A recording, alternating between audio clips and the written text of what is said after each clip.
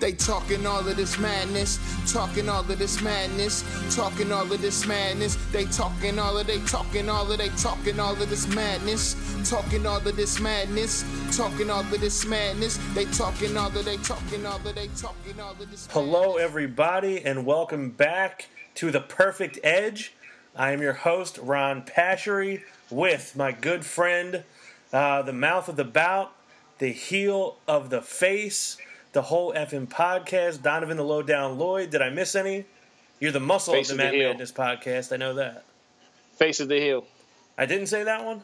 You said the heel of the face. Oh, okay. So I got him. That's backwards. Eric Trembicki. So do you want to get right into that? Exactly. This is a shoot, ladies and gentlemen. I heard your little diss, Trembicki. I didn't appreciate it. Let me tell you something. You can't be a heel if you put over all the faces on the show. Let's get down to the real nitty-gritty here. I am the heel of this network. Understand? You're not a heel. You're a face. Face it. Wow. So Eric Trembicki getting a lot of heat backstage with the other heels involved with the Matt Madness Podcast Network. I'm the heel of this network. Let me tell you one more thing. ALO, because you tried to take you didn't think I was going to say anything about it, but I heard on the show, you don't put over the Revival. I put over the Revival. That's my team. I'm the top guy with the top guys, not you. You know what? I will give you credit. You were talking about the Rival before anyone else I think I've ever had on this show. So I do have to give it to you. You were on board right away with the Revival. We came around a little later on. I think it took a little time for them to win us over. Now, there's a couple other things I know you want to get into, but real quick, I have to ask, because this was one of the big talking points with us in Orlando for our WrestleMania trip. What was it that finally made you break down and acquire a membership to the WWE Network, the $9.99 a month plus tax? Typically I watch the show a day later, due to the way that I view it, which we will not air. Okay. And so it just, I wanted to be up on the current events of that weekend. I definitely wanted to see Angle and Teddy Long with the Hall of Fame, and I wanted to see NXT, and I wanted to see most of WrestleMania that I could see. I typically work Sunday nights, so I seen most of it. I missed like three of the matches, which I watched. I watched the last match. I had enough time to watch that in real time, and then the other two that I missed, I watched the next day. But I wanted to watch everything in current time, and it was also just I wanted to see a lot of the older material from different things and a lot of the content that's on there. And it's much easier to just have the network and look at it at my leisure than trying to scramble on the internet to find the stuff. So it's safe to say that you were not in for just the free month. You are in, as the NWO would say, for life. Yeah, I would say so. I mean, it's definitely a good network. It's good. It has a lot of stuff that I was looking for that I wanted. Like I said, it's much easier than going through the internet to look for stuff. Also, just to keep up with some of the stuff you guys do, the Throwback Madness and things like that. And just to, it's obviously enjoyable because a lot of stuff that you did, I didn't watch it, obviously. But, now that you guys I have the network, I can keep up with you guys and enjoy the episodes even more. So you can watch them along with us, basically. Pretty much, yeah. Just that type of stuff. Well, it's a good reason to get the network. I didn't think you were ever going to crack, but it's good to know that you are you've taken the leap with the rest of us. I was trying to avoid giving Vince my money for Raw because of Goldberg, and I still ended up giving him some form of my money, or at least on May 1st he'll get my money. So so he'll get some of your money. But you know what? For what you're getting for $9.99 a month, it's not that steep a price to pay. It's a steal. It's really a steal. Yeah, it really is. It's one of the best values you get on a monthly basis. I waste $10 a week on worse stuff than the WWE Network. So $10 a month, not breaking the bank, and you're getting a lot of content, even if some of it is substandard. But I wanted to ask you, you mentioned before we started on here that you had a couple of things you wanted to address from our show that we recorded on Wednesday night. So I'm curious, what was it that you wanted to address? Well, one was Becky Lynch. I think Alo said she was dressed as Pocahontas. I'm pretty sure she was dressed as Avatar. Just because, she had the little braids and she had the thing across her face. I'm pretty sure it's Avatar, but, we can debate that at a later date. That's not a shoot on Alo. That's just, yeah, my opinion of what I think it was. The other one was a shoot. Yeah. So, you're not doing another shoot on Alo. The one was enough. No.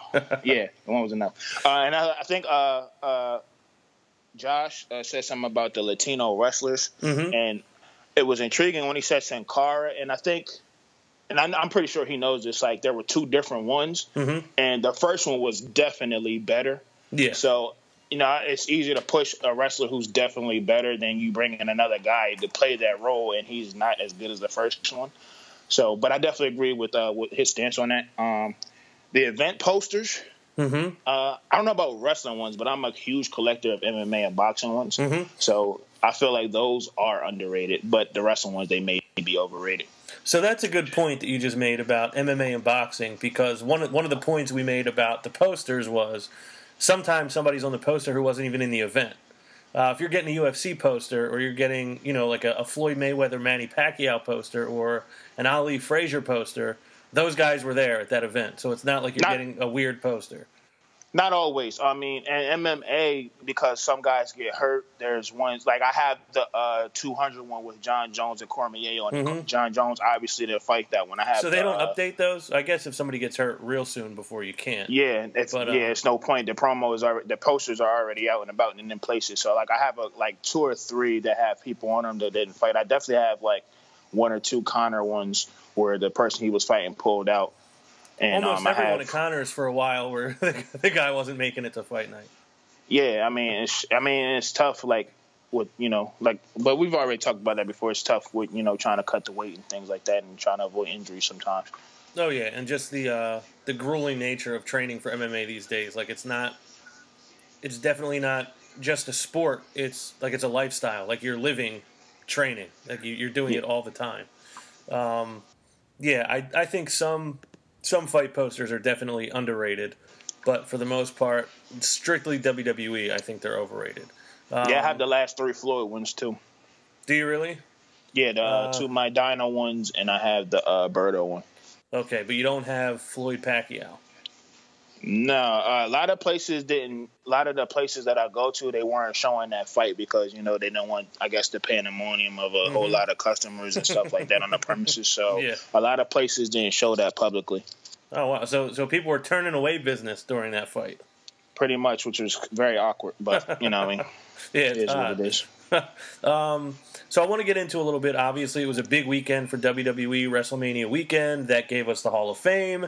It gave us NXT TakeOver Orlando. It gave us WrestleMania 33. I know Vince doesn't like to use the number, but I think they should be proud of how long this tradition has lasted. So now I was obviously there. You were watching from home.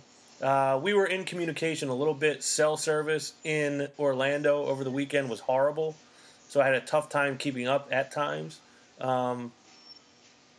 But I'm curious, overall, TakeOver Orlando. Now, you and I have talked before. I know I've said that I've kind of waned a little bit on NXT, and you've talked me off the ledge a few times. I'm curious if you're still feeling hopeful for NXT now and in the future, or are you starting to see a little bit of a decline? And what did you think of TakeOver as a whole? Well, one, on the whole WrestleMania and the number thing, they print jerseys every year with the numbers on the back, so it's kind of stupid. It's dumb. But especially when Shane's going to wear the jersey with the number on it in a match. Yeah, and everyone says the number, so it's like you're not doing a good job of hiding it. And plus we all know. But anyways, NXT TakeOver. I thought it was good up until the Asuka Ember Moon, and not that that was a bad match. It just started kind of like drift off a little bit into like it's okay. But I think the first 3 matches are really good. There's kind of a decline there. There's room for it to go back up if they. I don't know. I just feel like the remaining roster just needs to stop, like, hold off on taking people for a minute. Like, I feel like, Nakamura, Asuka, they're gonna be like, and probably Rude. They'll be like the last three, like that, like they'll send up right away, like within like this year. And then I feel like once those three go up, then they can really kind of start to rebuild all over again. You know what I mean? So, and that's my hope for it. Not to say that, so there's room for improvement that it can happen again. But as long as the main roster is just like picking people, it's going to be hard to build people up. But as far as, like I said, the Asuka Ember Moon thing, we could just kind of, like, I'll just go over that. Yeah. The Asuka Ember Moon thing, I felt like it was kind of whack that, the title didn't change hands. But at the same time, I guess, you got Shinsuke coming up, you got Ty Dillinger coming up. I mean, you got to keep Bobby and Asuka there for a little bit longer, I would guess, just to have some names down there for people to come. Yeah. So, I mean, it's cool. And I think it also kind of gives Ember Moon a proper opponent to build up against. But I felt like it was kind of like it was a good match, but, and I hope it continues and that, Ember Moon gets more of a build and gets put over. But it was just it was what it was for me personally.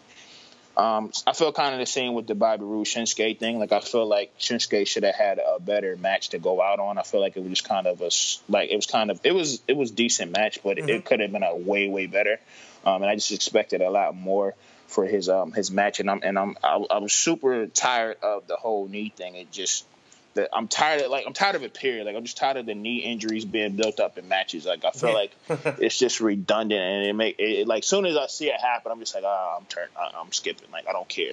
Like, it's just pointless to me. Like, to keep doing it. Like, everyone's knee is just hurting now. Like, everyone's having like some sort of like it really is. And I think it started with Sasha when, she was like her whole knee thing. Like, they did it with Charlotte, they did it with Nia. And it's just like, come on, like, you guys are clearly like holding her back with this like whole leg injury thing. Like, it's just annoying. And I kind of felt the same way with Shinsuke. Like, I felt like they played on that a little bit, and I feel like even through most of their feud, it's like been a thing since that first match. Like the leg thing, and I feel like it was kind of a corny way to get Bobby Roode the title, and it kind of dulled out the feud for me. So basically, it's been a little too much of them using the same injury story in a lot of these high-profile matches. Yeah, I mean, even with Seth's, like, I would, like, me personally, like, I'm glad he made it to Mania. I'm glad they had the match, but I feel like I would have enjoyed it more if his leg wasn't such a pinpoint. I can agree with that, because there have been certain times that I've been watching something happen on NXT. I've seen something happen on Raw one week, and then I see it happening on NXT the next week, and it's like, oh yeah, you just told this story on the main roster, now I'm seeing it NXT. Or sometimes I see it on NXT, and then I see it on the main roster 2 weeks later. Now, my one thought on Ember Moon, and obviously you've been watching NXT weekly, whereas I haven't, so you could correct me if I'm wrong here. But one of the things that I think has, for me anyway, taken a toll on NXT is it's gotten to the point where, like, we know if somebody loses the title, it's because they're about to leave. And sometimes it feels almost like the person didn't win the title because they're the person that's supposed to be champ. They're winning the title just because the other person's leaving, and someone has to have the title. I worried that was what would happen to Asuka. Or not Asuka, Ember Moon, because I felt like, I don't know if they built her up to the level that Asuka was built up to before she won the title, or the level Bayley was built up to before she won the title, or Sasha was built up to before she won the title. And I worried that it would just come across like, oh, we're giving Ember Moon the title because Asuka's not going to be here anymore. So what I thought they did well in that match was Ember Moon was getting the better of it for the most part, and then Asuka having to cheat to win. I think that immediately elevates Ember Moon to where it's like, oh yeah, this chick is a threat. She is dangerous to Asuka, and she probably can and will beat her. So I think it put her in a stronger position for when she does finally win the title, probably at the next takeover. Do you agree with that, or do you think they did build her up and I just missed the build because I wasn't watching? Yeah, they've slowly been building her. they were building Peyton Royce and Billy Kay for a while too, until Billy Kay's injury. Those are, and they've been kind of building Nikki Cross too. Like those are the women that they've been like building. They definitely you could definitely see like they were pushing Ember Moon into the title picture though. Like they were waiting for Mania to push her into that title picture. They've been building her, and I feel like her losing. And not getting the title and keeping Asuka where she is, I think that's good for her. Like, it gives her more time to get built. And I wouldn't mind like if Asuka like did like pretty much what Kevin Owens did. Like he was still on NXT, but he would go up to the main roster and challenge someone. Like I would even like that role for Asuka if she's up to do it. Just because that's building her. That's like inserting her into the main roster picture a little bit, but at the same time keeping her presence in NXT. And I feel like with that they can kind of build. That gives them time to also build Ember Moon up. So while Asuka's away, she can fight other opponents and pretty much cut promos and destroy other females and build that way as well. So I can't remember if this was you or not. It might have been on the last Perfect Edge episode we did together. I think it was you that mentioned to me that Ember Moon needed to do some character and promo work. Was that you, or am I confusing it with someone else? It may have been me. But do you think she's made any improvements since over the last few months? I feel like, and this is my opinion, I feel like black people on WWE, like I feel like they don't really talk in their voice, if you get what I'm saying. Like, yeah, I feel they're putting on a voice, or they're trying to sound different than how they really talk. Yeah, and I feel like they don't do that a lot. And I just like, not to say that she doesn't talk like that, because she may, but I feel like it needs to just, not to say that you need to yo I'm in, like nothing like that, but like I just feel like they need to allow them to talk in their voice, like. And like to sound like what they really sound like, instead of like like the video game or something. Right. So yeah, but I mean she's not terrible, but I just there's always room for improvement. Yeah, one of the things I think with her is when she speaks, it feels. Now I never had the thought specifically like that she's not talking the way she really talks, but I definitely felt like it comes across unnatural, which maybe that's why. Like I feel like it feels like you're forcing it a little bit. I feel like, honestly, she should have been another character where like she shouldn't talk, like she should just kind of like have this mystique about her. Yeah, she doesn't need to. There's no reason that she has to, because like you said, she does all her talking in the ring. She's got one of the best finishing moves. She's got a really fun to watch offensive style, and she's got like an interesting look. So. Her entrance is good. Her entrance music is good. So you're right. She doesn't necessarily need to rely on promo to get herself over, I don't think. It just seems like that's what they want these people to do. Like, they want them to do that. But not everybody really has to. Right. Kind of moving to some other things. I have to kind of eat my words a little bit. Okay. So on the first match, Sanity versus Ty Dillinger and Ruby Riott, Roderick Strong, Cassius Ohno, I have to eat my words because in that match I've seen the light on Cassius Ohno, aka Chris Hero. Yes. He definitely showed a lot more than I've seen him do the past couple of months. So I could definitely say that I have to change my opinion on him. I think he will pan out to be something great if he continues to do what he did in that match. As well as Roderick Strong. I've seen the most I've probably ever seen out of him in that match. That really kind of made me say, okay, like, oh, that's something to see. So I definitely have to change my opinion on them. That match in itself, it was a good match. Other than me changing my opinion on those two guys, like, but I would have rather see Ty Dillinger and Eric Young fight solo for Ty Dillinger's going away match. And I would have rather the other three from Sanity fight in a match. I felt that way that night. Like, I didn't know if that was going to be his last match. And then I saw him on SmackDown. Obviously, I was happy for him. But we'll get to that. Yeah, is that true, though, that he does have a cage match with Eric Young at some point? I haven't checked up on it. But if that is the case, I would love to see it. Yeah, I think that is going to be his official exit. Kind of like Sasha did the Iron Man match after what was supposed to be her exit at TakeOver Brooklyn. She went back and did the Iron Man match with Bayley, and then that was her final. I think that's what they're going to do with Ty Dillinger. And I have to get your opinion on this. The tag match. Oh, before I get to that, Roderick Strong, same thing. There was a point there I was like, okay, I actually see something tonight other than just a guy who goes out there and he's a wrestler. He carried that match for about 5 or 6 minutes, had a ton of energy. He got the crowd into it. So I did finally see a spark there that I had never seen before. But I assume you would agree with us that the match of the night was the tag match. As a guy who has been championing the Revival for a long time, I know you like DIY. I'm not sure how you feel about the Authors of Pain, but what did you think of that match? That was one of my 2 favorite matches of the weekend as far as WWE goes. I haven't watched the ROH stuff and things like that yet. But that was one of the 2. Well, I have 3. There's 3 matches this weekend that I personally can remember that I enjoyed. Hold on, let me ponder them all real quick to make sure that this is a true statement. Yeah. Yeah. So I've enjoyed this match probably the most, I'll say. Okay. I love AOP. I think AOP is going to turn out and be something really great if they continue to do well with it. So you'll hear this first here on The Perfect Edge. The Lowdown is endorsing AOP. Okay, so you're on the side of them now. You're reading the book of pain or whatever they were calling it.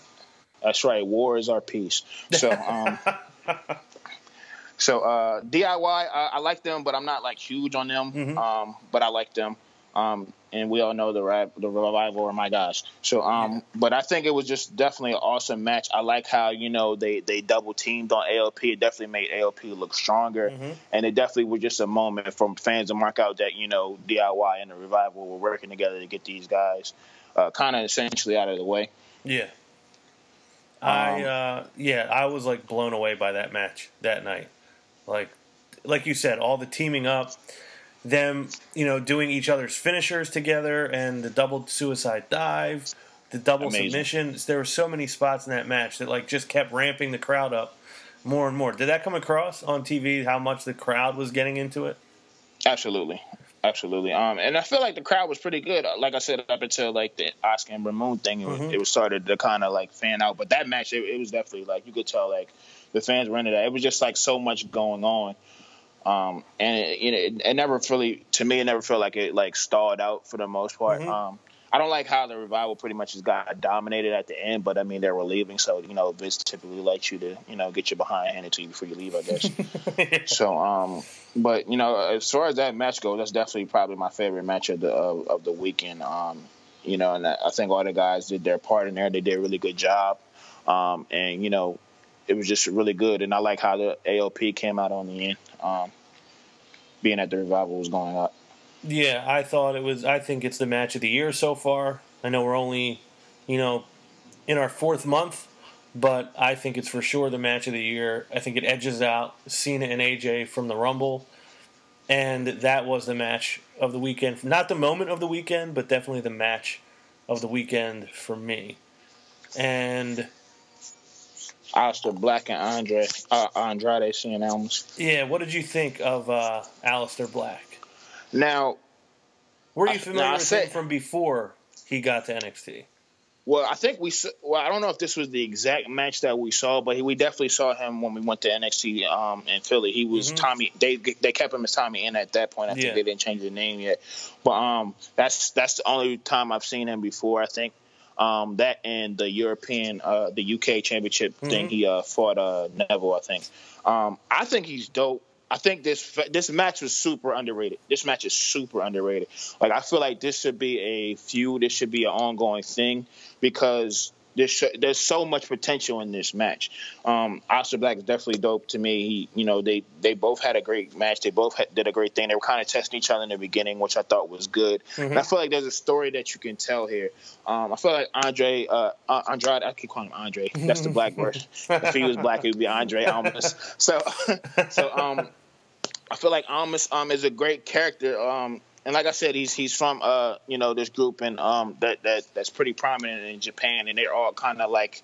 Excuse my French, but they're all kind of like dick heels. Mm-hmm. So like, and they really don't care for titles. They really don't care for people. They just kind of do what they want. And I feel like if they turn him loose, they just be like those guys that he came from, mm-hmm. and just allow him to just like have this careless thing. Like he'll be great. Like the whole thing where he gets into the ropes and he just kind of hangs there and he'll slide and he'll like lay on the mat. Like that's what they do. Like in that group, like they just like that's their character. Like and I feel like if they fully turn him and let him do that, like I feel like he'll start to get over. Just allow him to be the heel. Allow him to disrespect people in Spanish that they don't understand. Like just let him loose and do that, and I feel like he'll pan out and be something really great.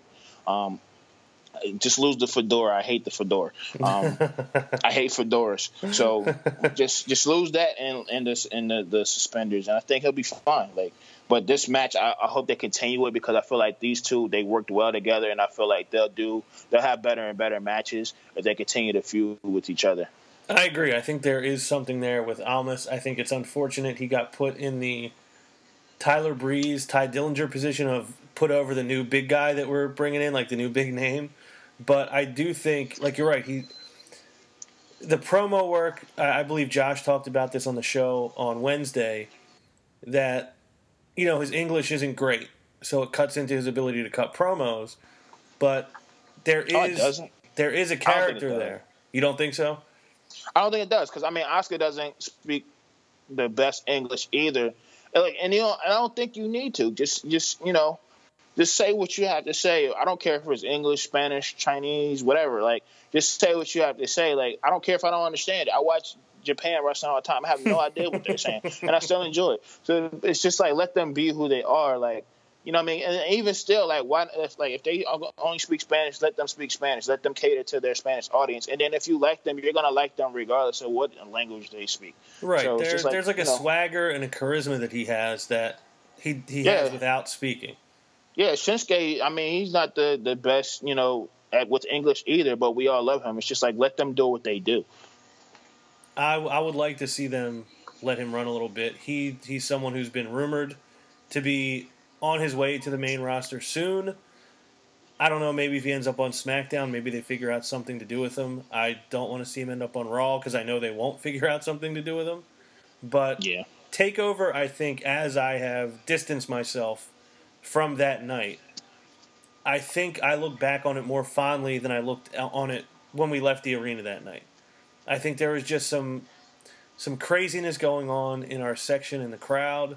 There are people saying a lot of dumb things, a lot of annoying things, and I think that affected my ability to enjoy it. But when I really think about it, for the most part, the matches were actually good, and the show delivered. And there's also, I have to take into consideration that since I don't watch every week, I'm not as invested in the story as a lot of people who do. So there may be things that I'm not appreciating that other people are.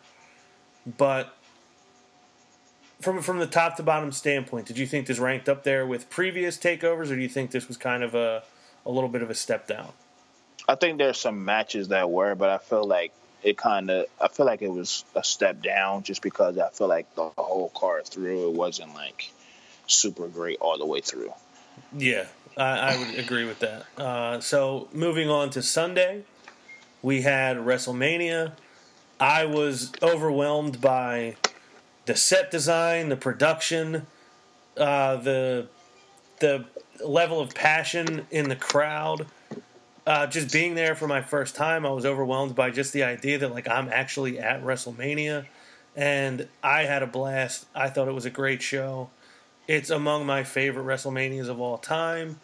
We did text a little bit, although in that stadium on Sunday, it was like impossible to keep up on text messages. It was sometimes I'd send a message, 15 minutes later I'd get a little alert saying my text didn't send. So you watching at home, you watching your first WrestleMania on the WWE Network. Like, from top to bottom, what do you think of the show? Like, what kind of rating did you give it? Do you think it lived up to the way people who were there talked about it? Or do you think maybe we liked it a little more if we were in the stadium than we would have if we watched it on TV?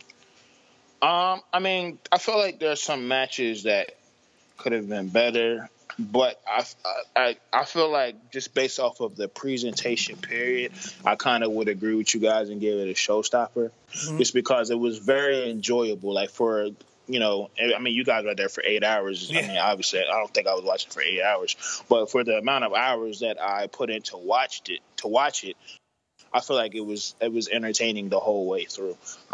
So I would give it a showstopper, me personally. What was your Mania match? Like of the show, what was the best match of the show for you? Let's see here. Let me find my notes one more time. I'm probably gonna say, as far as the match all the way through, AJ and Shane. So they kicked off the main show with the best match of the night, you felt? Pretty much. Now, what do you think it was about that match that made it the best for you? What was it? Something either guy did? Was it just the match as a whole? Was it the story? It was just a match as a whole. I feel like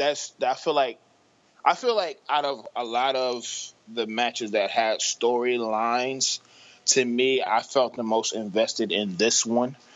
I felt like, Shane definitely stepped up. Like, he was definitely, putting work in, which I don't understand. Like, Shane's, 40-something? Mm-hmm.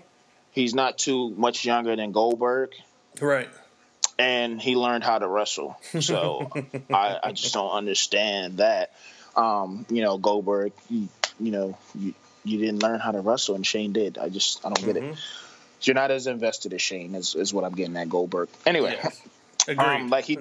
No argument from me. Exactly. So, I feel like Shane stepped up. He definitely did some wrestling. It wasn't just about the spots. He actually did some wrestling. And, AJ was, phenomenal. No pun intended. And I just feel like the story was invested throughout. I feel like they were both trying to prove a point, to each other. And, I just felt it was just a great match. Like, it's really nothing else I can really say other than I just felt like it was a really great match. I feel like the story was throughout the match. I feel like the wrestling was great. And I just really enjoyed it. And I love that AJ won, and it's Shane's the other person besides Triple H who lost 2 WrestleManias in a row. Yeah. And I felt like this one it was definitely important for AJ to win because he lost last year to Jericho. So I feel like this one he deserved to win this year.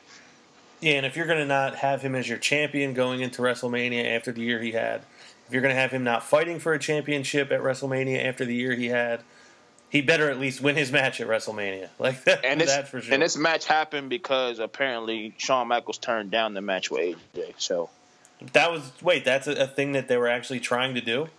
Yeah, and Michaels turned it down. Wow, I hadn't read that anywhere. I mean, that would have been pretty incredible. That would have made me even like the show even more. Although I don't know, I'm kind of glad Shawn declined because I think he moved on. I think he probably is better off staying there. I don't think he needs to try to recapture the magic at this point. Goldberg.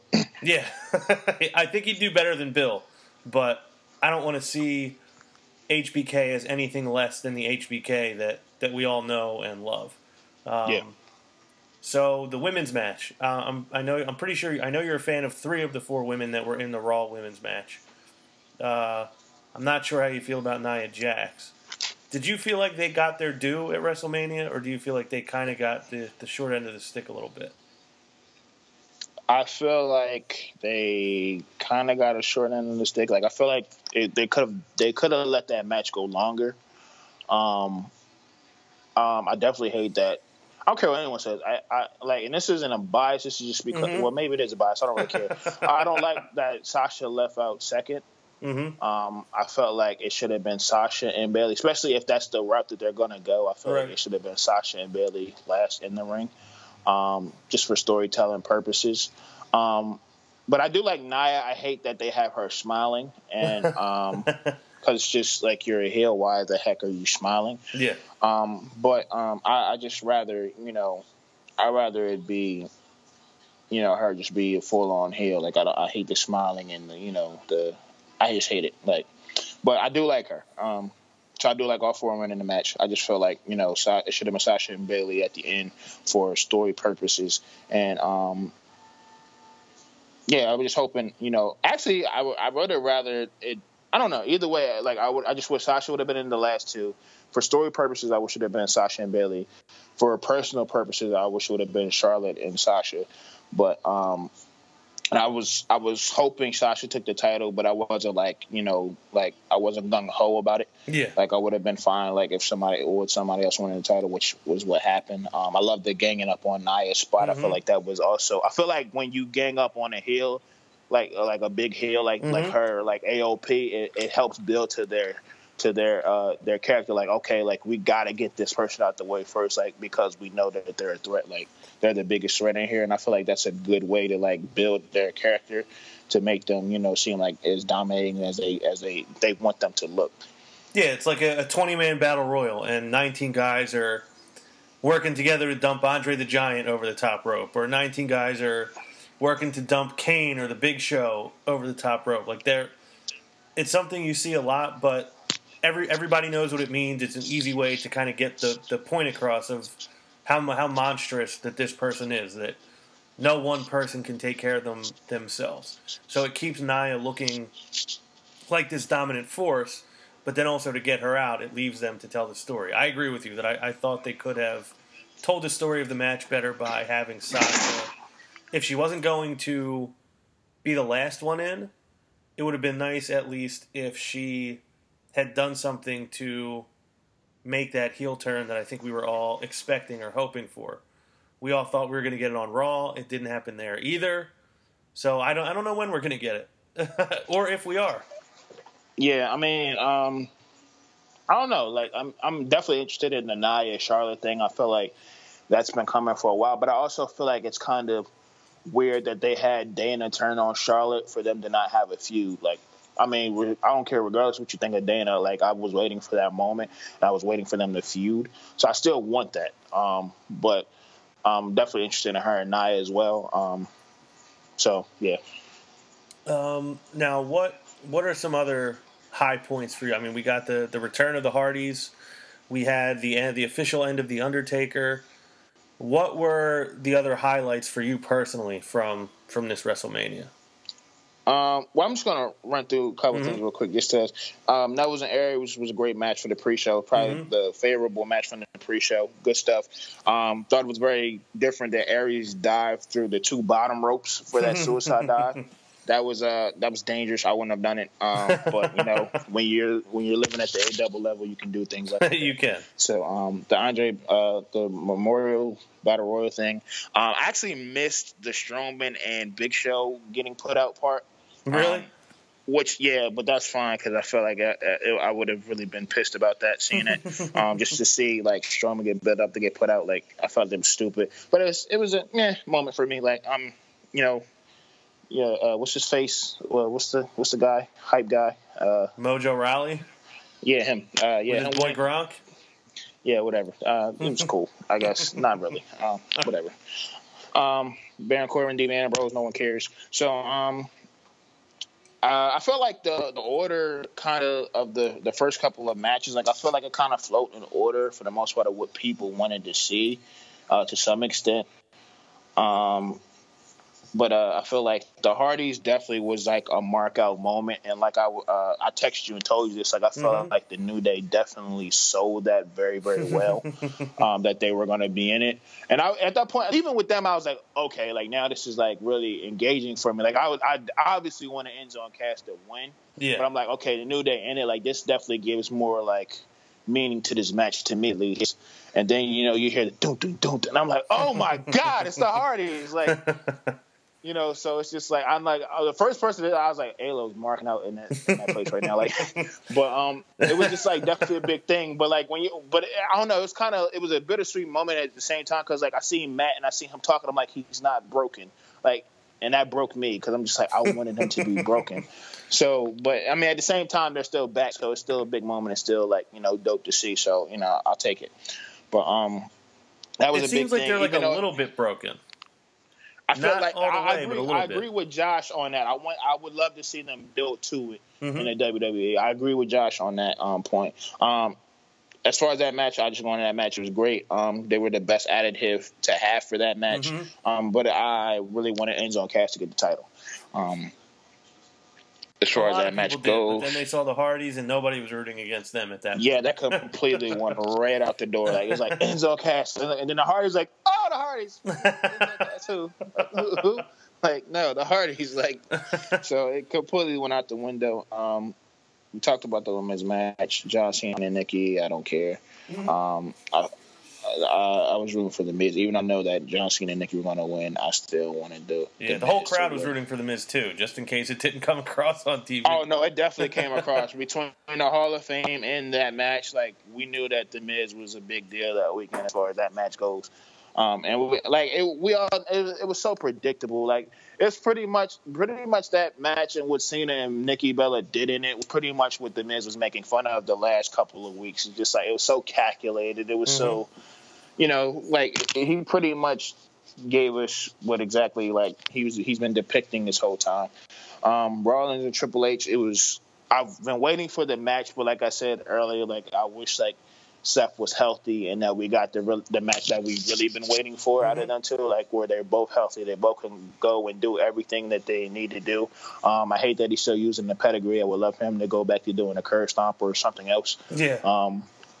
But, yeah, I just felt like this theme was let out of that match for me because, Seth was hurt and, they did the knee injury shtick again. And, I just wanted more out of it. But I hope that, Seth gets healthier and we can get a better match for SummerSlam or something like that out of that.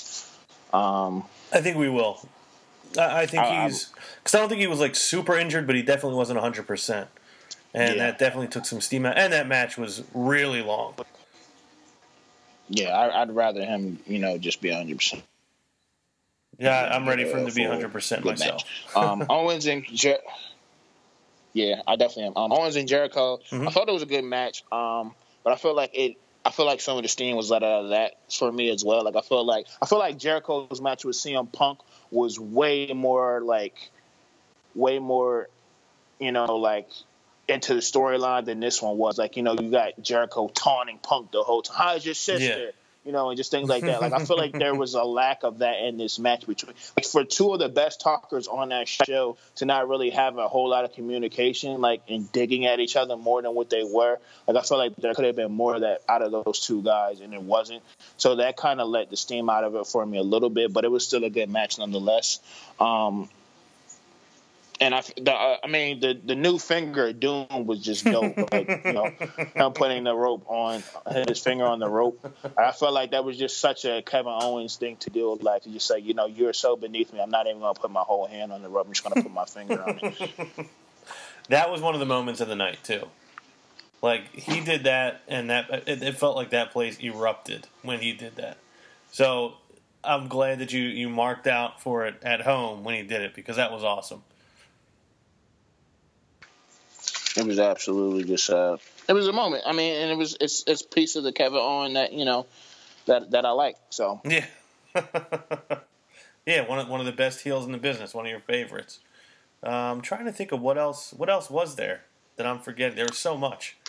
Let's see here. We got the blah blah blah blah. Wait, this is going through my notes here, people.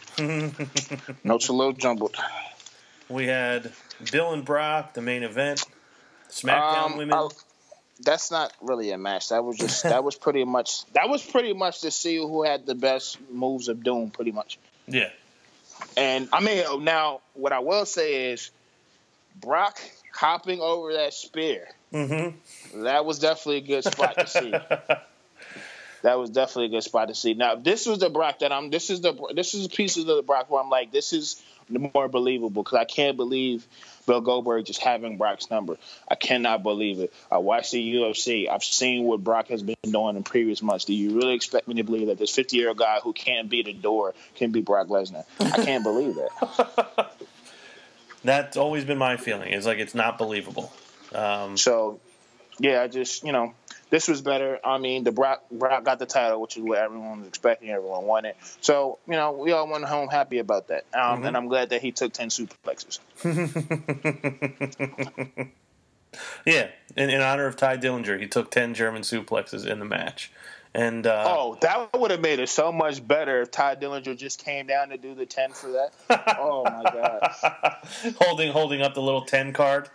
And then Bill gets up and just, like, leans on the rope, and then Ty does the slow 10, like, right in his face. Now, that right there is some good fantasy booking. That's what I'm here for. Now, what were your thoughts on the main event, Roman and The Undertaker, the end of The Undertaker, and the debut of it being Roman's yard officially? I think it was a dope way for Roman to get whatever they're trying to get out of him at this point. I wish that Taker would have had a different opponent to go out on. I'm not mad at Roman. To be honest, and not even that I would even hide it. It's just is what it is. When I started getting back into wrestling, Roman was my favorite. So that's that. But I feel like he should have went out on a better person.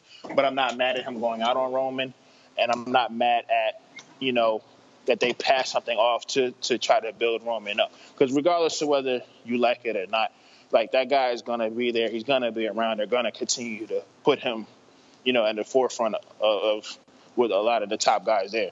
So it just is what it is. You're fighting a losing battle if you think there's any way to knock Roman off that perch. Like, that is not happening. He's the guy. Way. He's going to be the guy. And honestly, he deserves to be the guy. Yeah, he's big. He has a look. He can go. He's The Rock's cousin. Like, he has a lot of things in his favor. So it's just like, there's nothing you can really do about it. I think now if they're going to what they did with him on Raw, which we'll probably get to, I guess, if they're going to fully turn him heel and let him to go heel, it makes everything worth it with that Undertaker match. If they don't, it makes the Undertaker match kind of is what it is. Like, it's just his last match. So I feel like if they're going to turn him heel, it's all worth it. If they're not going to turn him heel, it just kind of was what it was. Yeah, see, we've talked about this the other night, and I just feel like the idea of turning him heel, I think they already have. So one of the hardest things to do with the wrestling crowd now, with as much as we know, we're not believing it's a real fight. We're not believing these guys really hate each other. So kind of the only way they have to make us marks, I guess, is the best way to say it, is like they can play into things we don't like. Like, I like Roman. I have no problem with him. But the fan base at large, I'd say 80% of the adult fan base hates the guy. So if they can just make him go out there and just keep throwing what these people hate at them, that gets these people all riled up. That gets a reaction that they want. And then, of course, Roman has the youth support. He has the support of women, which people seem to resent him for. So I think they don't even need to necessarily make him a heel. I think people are just going to hate him no matter what. So I kind of like that they had him trolling the crowd a little bit on Monday, coming out, not saying anything, kind of motioning, I have you in the palm of my hand, and saying this is my yard now, and leaving. I thought the way they handled it on Monday was perfect, where he's not necessarily a heel, but he's definitely not trying to win over the fans. I think leaving that behind is good, because it's like they were pretending he was a fan favorite for a long time. I think that's what made people resent him even more. Well, I mean, he came in as a heel, so, with the Shield, and I feel like, he's never truly changed out of that character per se. So just keep him in that character. Like, he was over at a point. He won Wrestler of the Year. A lot of people may not want to remember that, but it's true, he was. It is true. And, it's damn true. So I just feel like they should just, turn him back heel and let him do what he has to do. I think they're kind of in a good spot with him because they know he can just go out there, get booed, and while he's out there, he can get himself booed even more than they were already booing when he walked out. Like, beating The Undertaker definitely helped that. Being the one to retire The Undertaker helped that. And the fact that he can go out there every time he walks out and say, I retired The Undertaker, helps that even more. Yep. What do you see him with next? Braun or Brock? I think they're gonna try to do something with him and Strowman, but there's more of a story with him and Brock. They both have, they both can, we both beat Taker. We didn't get a good ending to our match at the one WrestleMania where Seth, intervened. So there's a story to build from that. So it all depends on if what they're saving that match for, as far as timeline wise, and how long it's gonna, what they're gonna do in between time to get there. But as far as it's definitely going to be Roman and Brock. It has to be Roman and Brock because that's what the story is. That's the perfect way to get the title off of Brock. And he's probably – now, he's a legit person where he could compete with Brock. Regardless of that match that we've seen at WrestleMania, physically, he's a person that's believable to beat Brock on his own. It'll take, a lot more. This whole Goldberg thing just continues to pop up. So, I believe more so that Roman can beat Brock than Goldberg can beat Brock. Yeah. So, I feel like, they're going to definitely, take the title off of Brock and put it on Roman. That's what I believe personally. And it's just a matter of time of, what they're going to, when they're going to have that match and what they're going to do in between time to get to that match. Yeah. Now, obviously, the Raw after WrestleMania is known for the call-ups that we get, the kind of surprise debuts. We actually had the first ever SmackDown after WrestleMania. So what did you think of the people who got to debut on Raw and SmackDown? Who were a couple of your favorite debuts? Was there anybody that debuted that you didn't expect? Well, who were the call-ups? We got Nakamura, we got Ty Dillinger, we got the Revival, we got was that it? I'm drawing a blank as to who we got. We definitely got Nakamura. We definitely got we got Emma. Emma came back, so that's not necessarily a call up, but no, but it was good to see her back as Emma and not those Emelina promos or vignettes. I think the best presentation was Nakamura, obviously. I was definitely happy to see the Revival, even though I wish they would have went to SmackDown. Not against them being on Raw completely. So as far as who had the best call up, it was definitely Nakamura as far as being inserted in. But as far as who I was most excited to see, I was definitely the most excited to see the top guys. And I loved two things specifically about their segment that they got. One, that Corey Graves could not have put them over any more than he did. Like, he went all out to put them over. And then that they actually got to be who they are, who we know them to be from NXT.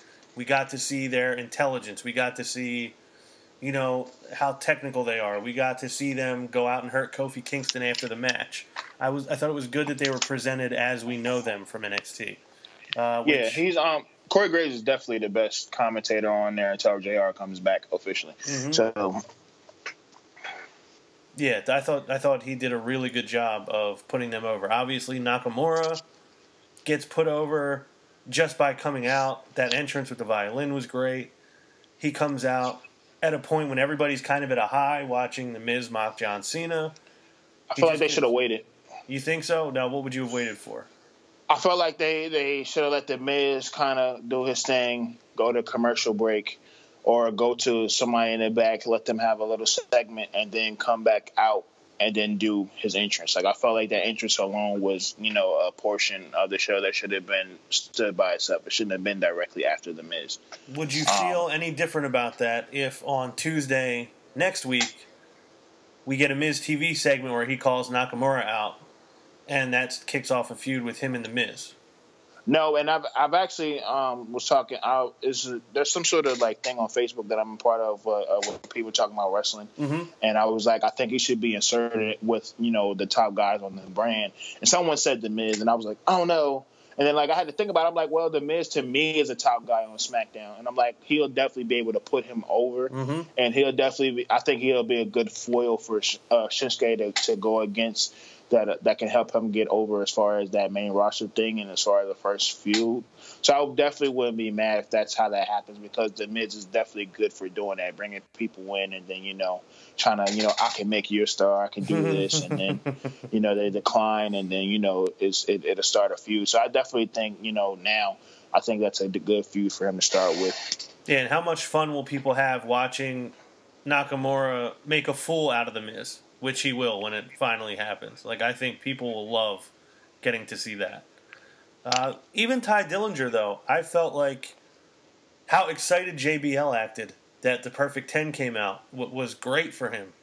Because that's been one of my big complaints, is commentary isn't doing enough to get the guys over. JR helped get guys over. Michael Cole is not doing that. Byron Saxton is not doing that.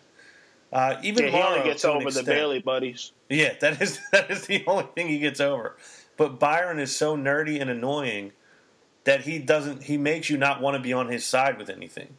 So I think that takes a lot away from him.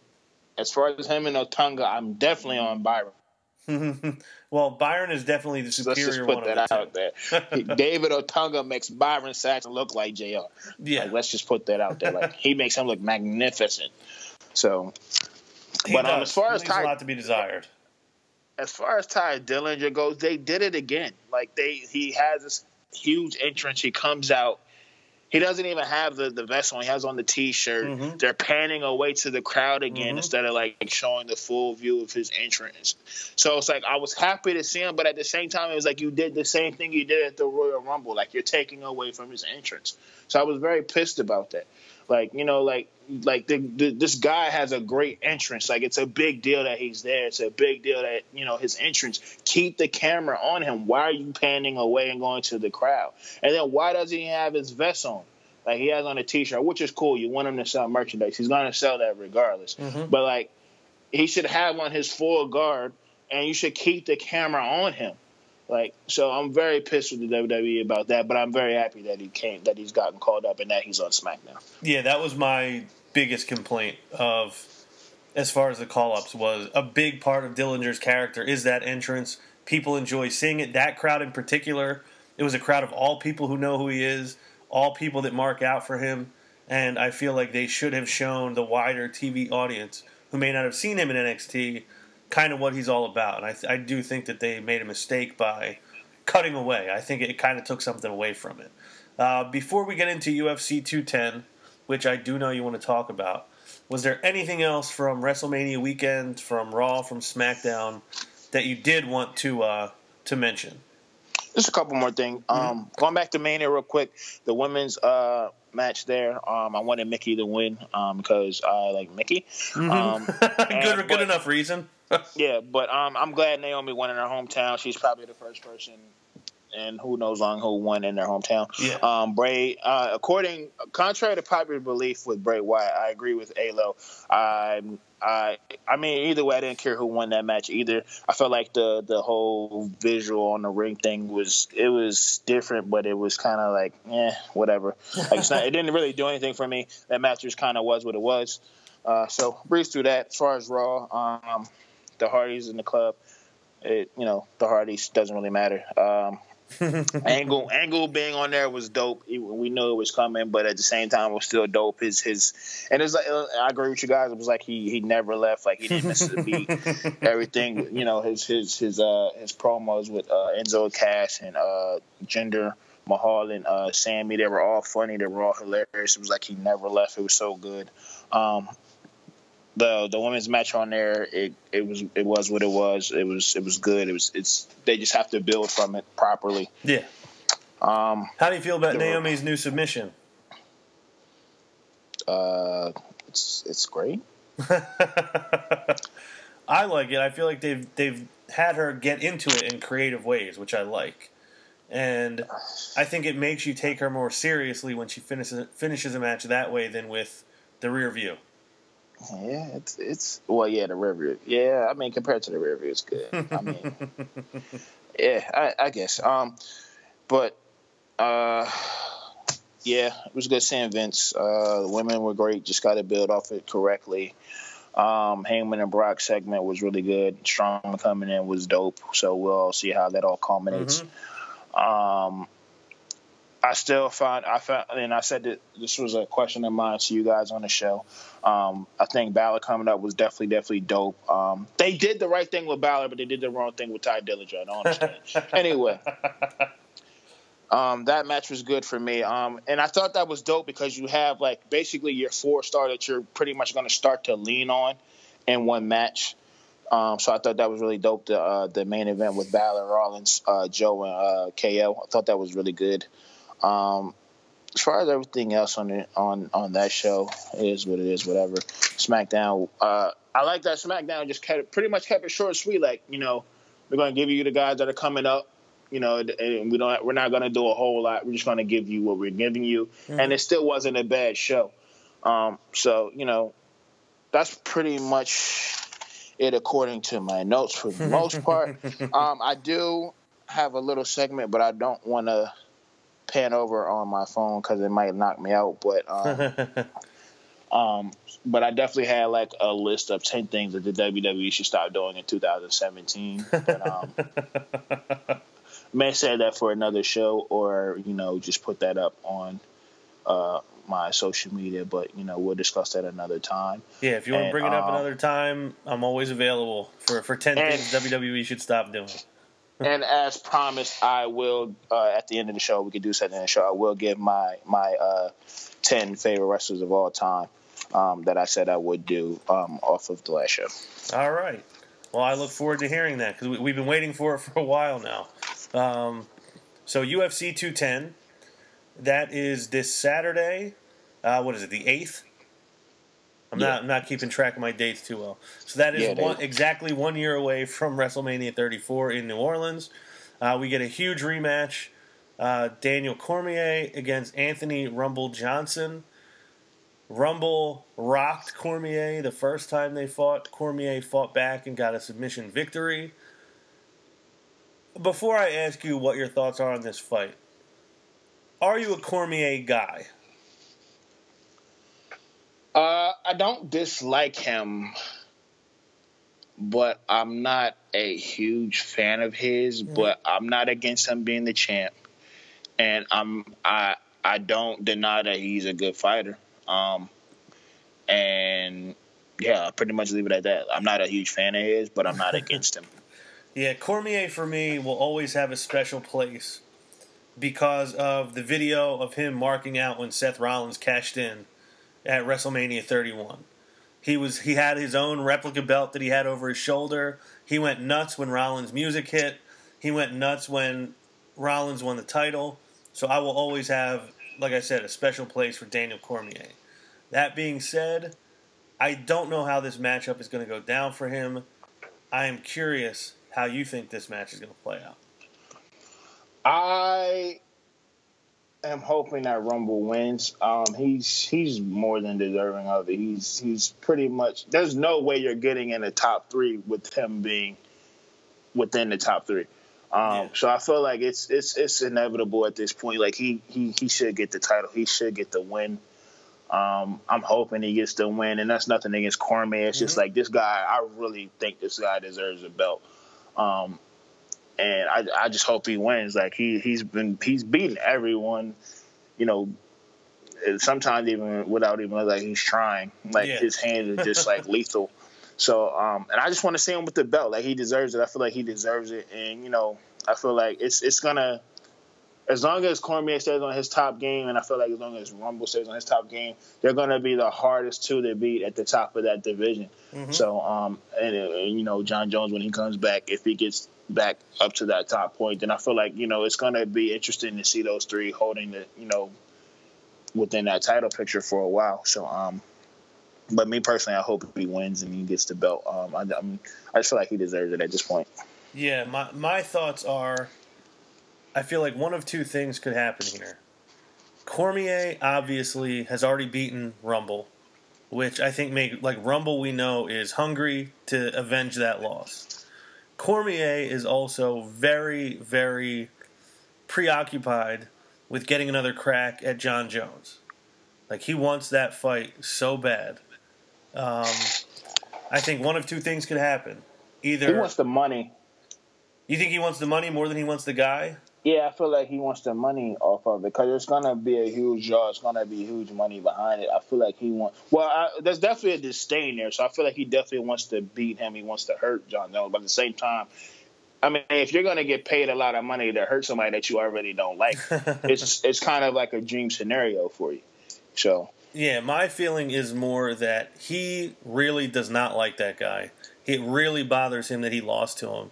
And I think he credits the fact that he was so overly emotional about it that it affected his performance. And I think he wants to make up for it. So I think one of two things could happen. He's either too focused on John Jones and not focused on a very motivated Anthony Rumble Johnson, or he's so hungry to defend his title against John Jones that he's laser focused on Rumble Johnson. I think the way I'm leaning is Rumble is the guy that can end the fight at any moment with that right hand. And he almost did it the last time they fought. I have a feeling that he is going to do it when they fight on Saturday. Is he your prediction to win, or he's just who you want to win? both. Both. So you want him to win, you're predicting. I want Cormier to win because I want to see that Cormier-Jones fight for the title. But I like Rumble a lot. I won't be upset if he does win. And he is my prediction as well. I think Rumble is going to pull out the win by knockout in the first or second round, I think. Well, if we could do some Teddy Long booking for the summer, we're going to have a triple threat match, player. Now, nobody will be going one-on-one with The Undertaker, I assume. No one will be going one-on-one. But we're going to have a tag team match. No, I'm playing. Holla, holla, holla. Let me highlight you, Holla, player. How entertaining was Teddy's Hall of Fame speech, by the way? It was good, but I was just waiting for the dance. I'm like, if he doesn't do the dance, like, I'm going to be so upset. And then he did it, and it made my day. Yeah, and that unbelievable red suit. I thought his little segment on Raw was funny, too. Oh, it was definitely. I'm like, we know it's not him, but it's still good that we're about to get whatever he's about to do. And then just Vince is like, Teddy, stop dancing. Stop dancing, damn it. Like, so it's just like. Yeah, he had no time for Teddy. You know, and it's funny because he was like so into the dancing, he didn't even hear Vince the first two times when he said it. So it was just so hilarious.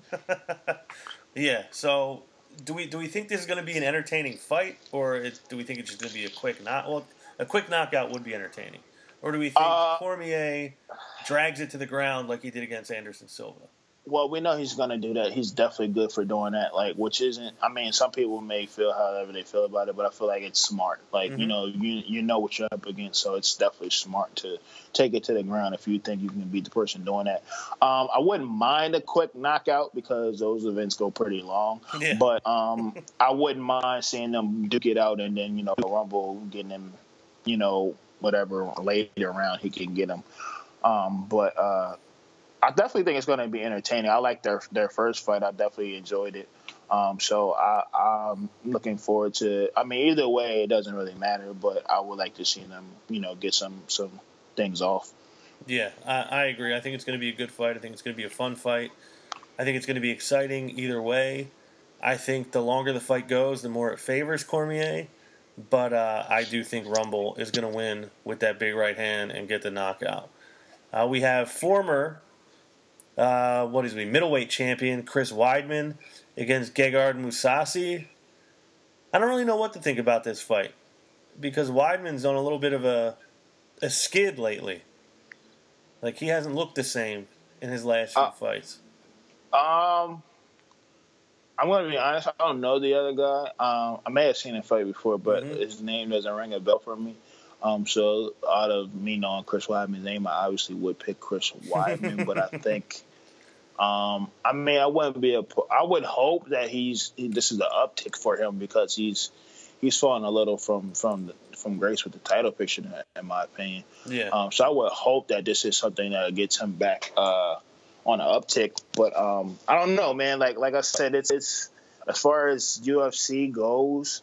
There's been a lot of changing of the guard, and a lot of the guys we haven't heard of or the guys who most people aren't familiar with, like they're the ones who are getting these wins these days.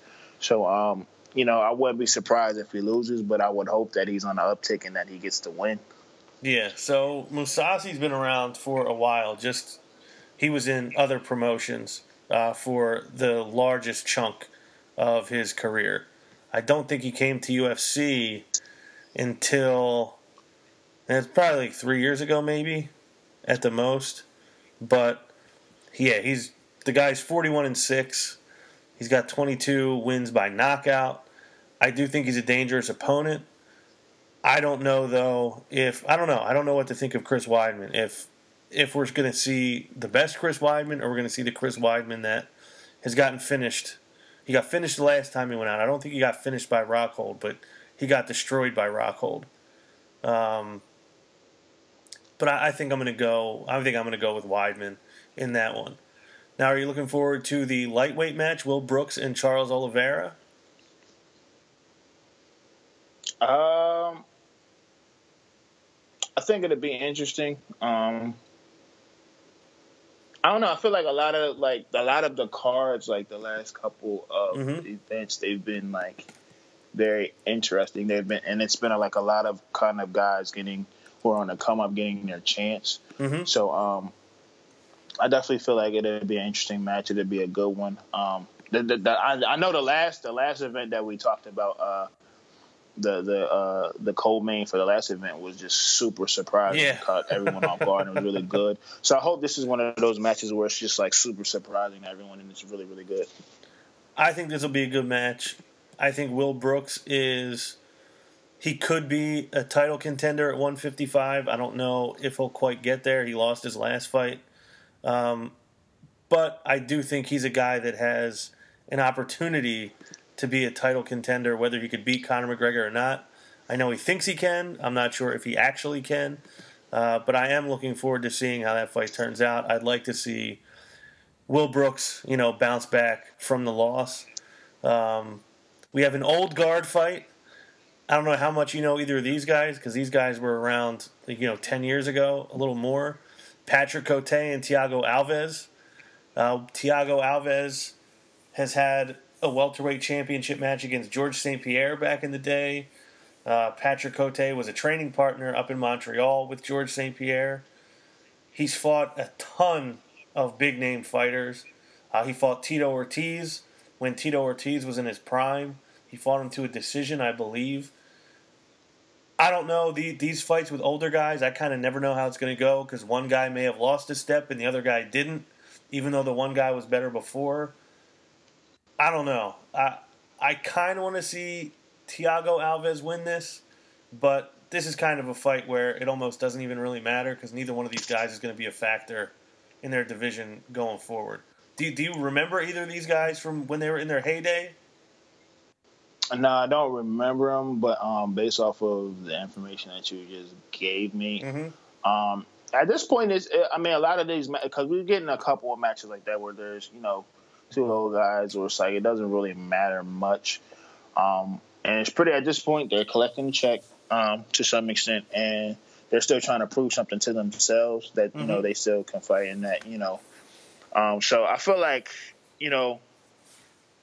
these are interesting matches, like regardless of guys being older or not, it's still always interesting, because especially if it's another guy who's an old guard that you're fighting against, it builds some sort of competition. Like, okay, we're both old, but I want to be the better old guy. So, I think. So I feel like it'll be an interesting match. Like that's going to boil down to like not even age, not necessarily age. It's going to boil down to who's hungry at being of these two old guards. Yeah, which guy? Now, Patrick Cote, I know at one time had some legit knockout power. Thiago Alves is one of these guys that when you see his physique, you don't know how he fights at the weight class that he fights in.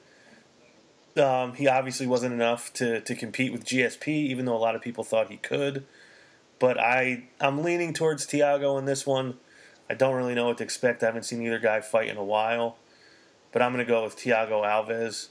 Now, you mentioned the whole old guy fight thing.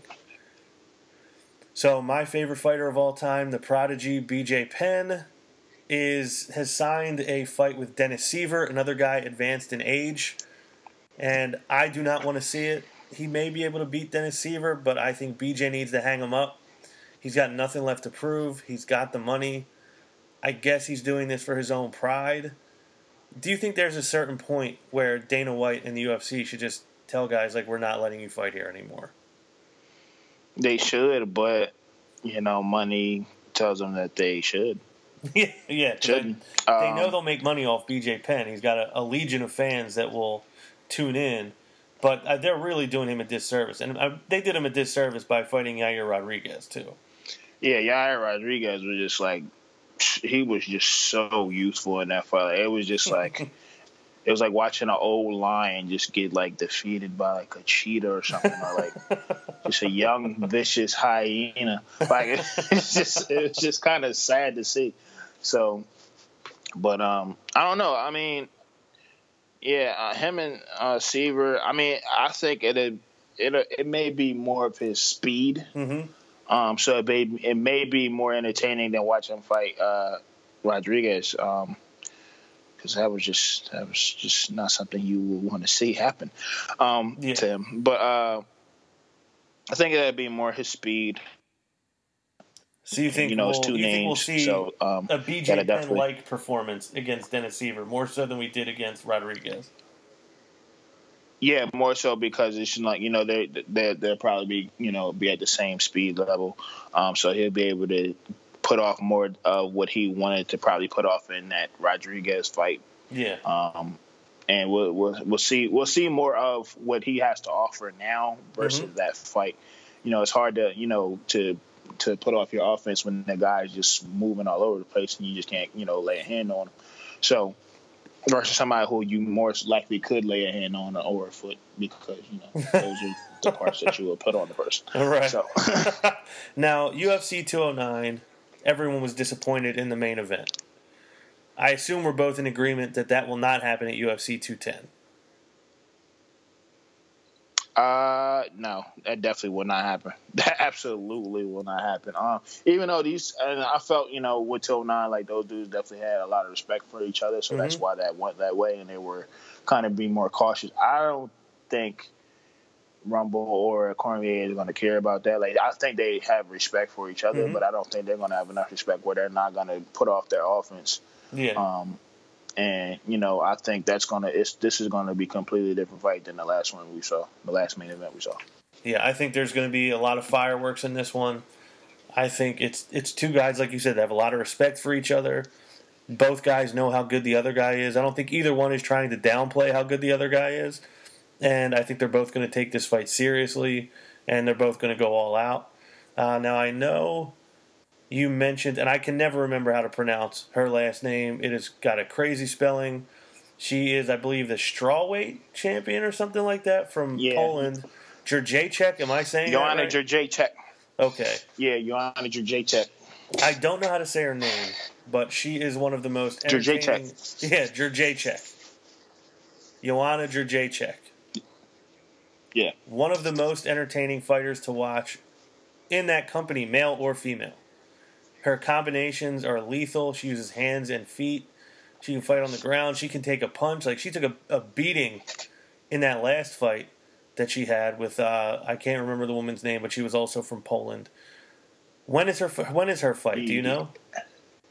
I believe it's the next one. I think it's the next 211, probably. I would think it's 211. But I'm definitely a fan of hers, and I can't wait to see what she does in this next fight. Would you put her up there among the most dominant champions in UFC, despite gender?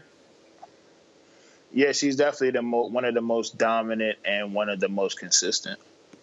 I feel like when she goes out there, you know what you're going to get. You know you're going to get some good stand-up. You know you're going to get a real fight. And, yeah, I think she's super entertaining. I think she's dominant in her weight class. Do you know how old she is by any chance? I would think she's still in her 20s. She can't be 30 yet. I would doubt that she's in her 30s yet. I'm actually about to Google it now just to be sure, because I feel like she's 29. I feel like I haven't really seen anybody, not that I haven't seen anybody push her, but I haven't seen anybody look like they really had a chance to get her out of there. So she could be one of these people like a Demetrius Johnson or like Jose Aldo was for 10 years and just keep dominating at her weight class. I would appreciate that. I would like that. Cause it was like for me, like I was a not Holly Holm, Ronda Rousey fan as well. So like she's like the second person like that I hold like if I see her lose that title, like, that's gonna be heartbreaking for me.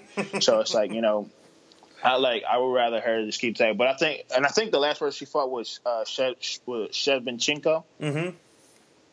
Yeah, I think that was a good fight. I actually wouldn't mind them running it back and seeing them fight it again either at some point. I forgot who I don't know if that's her opponent or not, or who her next opponent is. All I know is that she's back training and she has a fight coming up soon. Yeah, I hope she holds the title for a long time, at least until she retires. It would be terrible to see her go out like getting dragged. Or if she loses due to a decision, yeah, like if she loses during the decision, like that's fine. Like, but I do not want to see her get choked out or getting beat up. Like I just don't want to see it. So you don't want to have to watch her go through what I have to watch BJ Penn go through in his last 6 fights. Nah, well, that's it's because not a fun feeling. It's not. So, like, I mean, I had to see Ronda go through it. I had to see Holly go through it. You know, and I just, like, I hate to see that happen. I mean, anyone would hate to see that happen to their favorite. So. Yeah, she's among my favorites to watch. To me, she's worth the price of a pay-per-view, or at least worth the amount of food and drinks if you go out and watch it at a sports bar or something. So I'm looking forward to seeing her next fight as well. I'm a Buffalo Wild Wings legend, by the way, when it comes to fights. Are you really? Is that your spot? I'm there all the time, and I always leave with a poster, except for one. There's one I didn't leave with a poster. There were some poster fans there who ended up taking all the posters from the Rousey.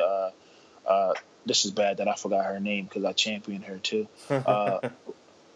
What's the champion's name now? I apologize if you're listening. Nunez? The one that beat.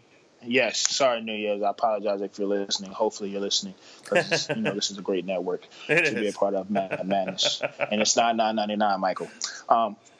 So there are a bunch of poser fans. Took all the posters, so I wasn't able to get a poster that night. But that's definitely the spot that I go to 9 times out of 10 when I watch big MMA fights. So what do you do with the posters? Do you hang them up? Do you frame them? Do you keep them rolled up and protected somewhere? No, I hang them up in my studio room. Mm-hmm. Oh, so when you're in the studio, you're surrounded by all your favorite fighters. Pretty much. I have a lot of fight posters. I have I like the Joker. My favorite movie, The Dark Knight. I have a Dark Knight poster. Mm-hmm. That my girlfriend gave me, and I have a couple other miscellaneous things that are hanging up. So yeah, most of them are fight posters though. So does that give you any extra motivation in there to go out a little harder? Nah, it's just a good look to have in a room to have a bunch of fight posters. So it's just the look you're trying to give off more so than get any motivation when you're behind the mic. Yeah, I'm actually I'm running out of space. I might have to start putting them in my other room as well. So. So you're going to have fight posters spilling out into other rooms? Yeah, I have probably the last 4 to 5 Conor fight posters, and I have a few other ones going backwards. Yeah, I have quite a few. Now, I know you wanted to give your 10 favorite wrestlers. It was of all time, correct? Yeah, before we get into that, though, saw a post today on YouTube that Conor's training for the Mayweather fight, so we may get this thing, man. I really, as the days go by, I'm getting more and more confident that it will happen because, for one, the fact that Mayweather wants it is very telling because he could easily just sit back, talk trash on Conor from a distance, sit on top of his money, and just enjoy the rest of his life. The fact that he actually wants to do he doesn't need it. Yeah, the fact that he wants to do this is very telling. And I honestly believe Conor doesn't want to do anything else but this. And if Conor has shown us anything, it's that Conor gets what Conor wants. And I believe he is going to get this fight. If I had to put a percentage on it, I'd go I think it is 90% that this is going to happen. I have no doubt at all. Yeah, I mean, there's a lot of people who don't want to see it for whatever reason. They don't want to see it. I'm not for or against it. But as far as those dudes, or at least Conor anyway, like Conor's gonna make a hell of a lot of money off of this thing. More money than he's ever made. You know, yeah. So and so as far as from seeing it from Conor's standpoint, I would push for this fight too, because that's a lot of money. He's gonna get a lot of money. Like the dude got a lot of money for talking to a bunch of people in a place for an hour. He didn't even fight, and like he got paid like just to talk, just to be interviewed. So it's like the money that imagine how much more people would spend to actually see him fight, and not just fight anybody. We're talking about the best boxer, like who's retired. So this is the money that he's gonna make off this is gonna be ridiculous. Like I don't know like how he's gonna go back and just fight MMA after this. Like if I make the amount of money that he's probably gonna make off of this fight, I wouldn't care to fight anymore. Yeah, I've been saying to people, and now you tell me if you agree with this, because I don't think anyone has agreed with me yet that I've said it to. I really don't believe we will see Conor McGregor in the UFC again, because I think the only fight he's interested in having is with Conor McGregor. I think if UFC somehow stands in the way of him getting that fight, it'll probably be similar to like a CM Punk situation where he's going to say, like, I don't want to deal with you anymore, and just be done with it. Or if he does fight Floyd, like you said, what reason does he have to go on fighting? He is set. The only thing I could see maybe happening is if he loses to Floyd, he may want to go back to UFC to prove who he is. But I just don't see why he'd have any motivation to fight in UFC. I think he wants to start his own promotion. I definitely see your point. I think it all depends on how much the want to fight is going to be driving him. I think regardless of whether he gets to fight or he doesn't get to fight, I think the drive of how much he wants to fight, period, is what's going to drive him back to the UFC. Now, if he does get to fight, and whether he wins or loses, the amount of money that he has is definitely going to, like, we all know that Conor has the ego that he has now. Imagine the ego that he's going to have if this fight happens. There's not really going to be an opponent as far as money-wise that you're going to be able to in front of him that's really going to intrigue him. It's just going to be a fact of whether he really wants to fight the person or not. Yeah, like, so if you were him, would you even bother fighting Diaz again?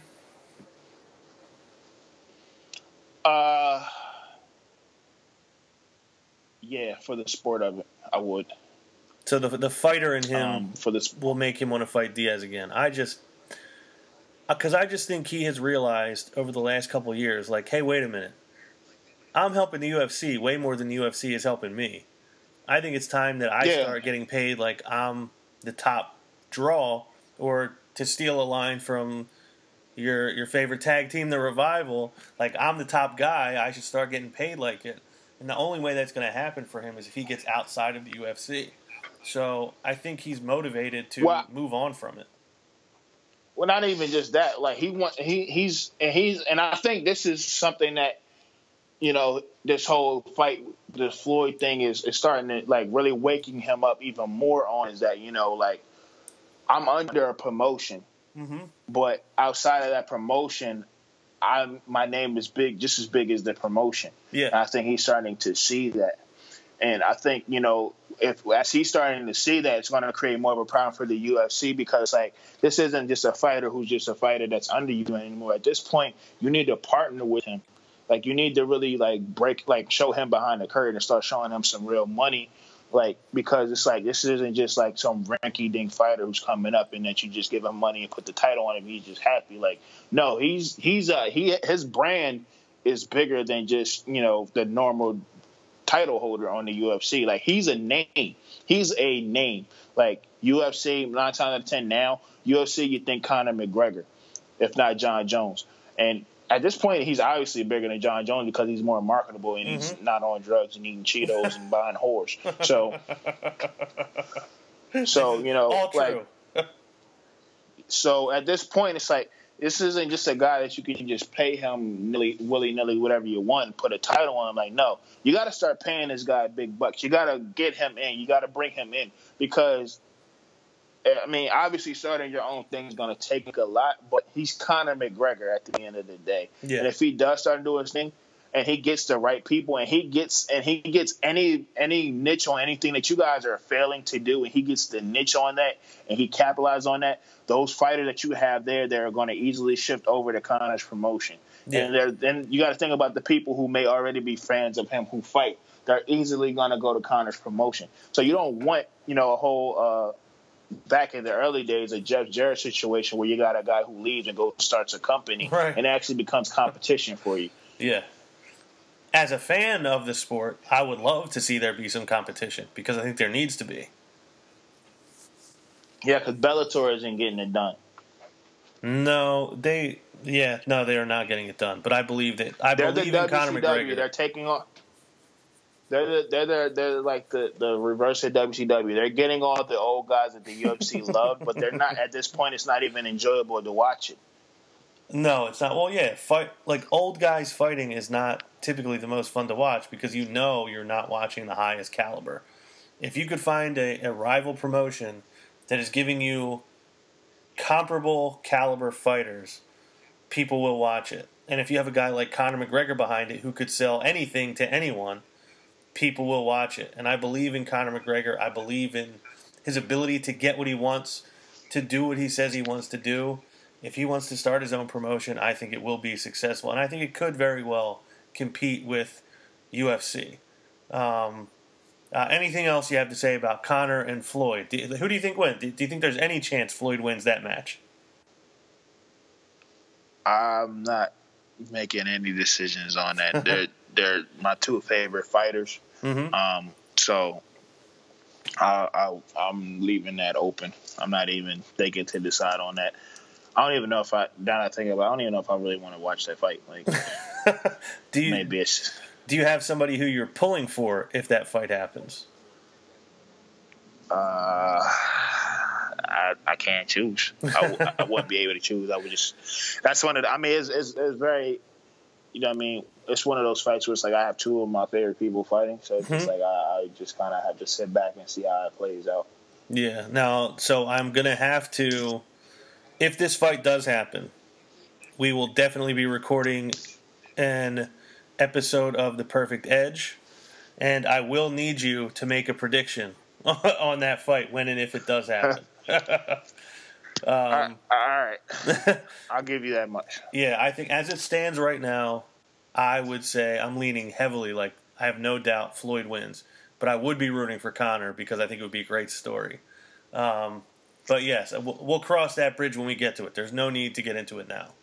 So, well, I will say this: if it all depends on what they're going to allow. If they're going to allow Conor full MMA extension, then I think it's going to be hard. I mean, it's hard. It's easy to duck hands. It's a little bit harder to duck feet, especially when they're coming to your face because it's more things to get hit with. If it's straight up boxing, I'm gonna have to lean to Floyd because it's just it's hard to touch him. It's hard to touch him. So yeah, that's his art form. That's his canvas that he paints on. We've never seen anybody really get to him, and I don't see how Conor would be the first one to do so. Now, without further ado, we've been waiting for this for a while. Donovan the Lowdown Lloyd, the face of the heel. I said it right this time. The mouth of the bout, the whole effing podcast. His 10 favorite wrestlers of all time. So who, are you going to count down from 10 or are you going to go one starting at 1? They're not in order. Okay, so these are just your 10 favorites. Yeah, these are just my 10 favorites. Period. Okay. All right, so number 1, we have Stone Cold. Mm-hmm. No surprise there. Everyone knows this. Number 2, Scott Hall. Okay. A.k.a. Razor Ramon. Yes. No surprises there. We all know this. Number 3, who I've had to apologize recently, is the Stinger. Okay. Now did he accept that apology, by the way? Yes, he's gladly forgiven me and everything. All is well in the world. He's also forgiven Seth Rollins. All is well in the world. Good. All right, so number 4, Owen Hart. Okay, other good choice. Number 5, Mr. Perfect. All right. Number 6, Rob Van Dam. Okay. Number 7, Petey Williams. Wow. Number 8, Eddie Guerrero. Uh-huh. Number 9, and regardless of what he did, he's number 9, Chris Benoit. Okay, can't fault you for that. Number 10, Billy Kidman. Okay, that's a good one too. And a guy who I don't think gets as much recognition as he deserves. I feel like it's unfortunate. He's like one of those forgotten guys. Is that just my imagination, or does it seem like he's been forgotten by a lot of people? No, he has been forgotten, but that's because pretty much, I guess, is the way that he went out, which I don't have full backstory on, but, you know, he kind of like faded out of the picture of wrestling at least to me anyway. So. Yeah, he was one of very few guys that I could tolerate seeing on WCW during the Monday Night Wars. It was Jericho was by far my favorite guy on WCW. He was the only guy I was going out of my way to see. But if Kidman had a match, I wanted to watch it. If Eddie had a match, I wanted to watch it. Same with Benoit. Benoit was incredible. So if he had a match, I wanted to watch it. Outside of that, there was nobody I really could tolerate too much on WCW. So I'm glad that you put Billy Kidman in there. What? That might have been the first Billy Kidman shout-out we've had on Matt Madness, other than throwback shows when we had to talk about him. Well, you know, Billy, there's many ways to, you know, thank me. If you have any old merchandise that you have out there, you can just send that to me, you know, so, you know, yeah. I would love to see you come back on this show next time with some Billy Kidman merch. Yeah, if you have anything from the Flock era when you were with the Flock, that'd be dope too. So, you know, just putting that out there, Billy. Yeah. That's your boy. Well, I'm glad that we could give you a chance to voice your fandom for Billy Kidman. Hopefully it ends up in you getting some gifts from Billy himself. Before we go, is there anything else you wanted to touch on? No, I think I'm good. Just want to, you know, say that, you know, we're Matt Madness umbrella is building. You know, we got the Perfect Edge. We have the, you know, Matt Madness show itself. We have Unsanctioned. We have Falls Count Anywhere.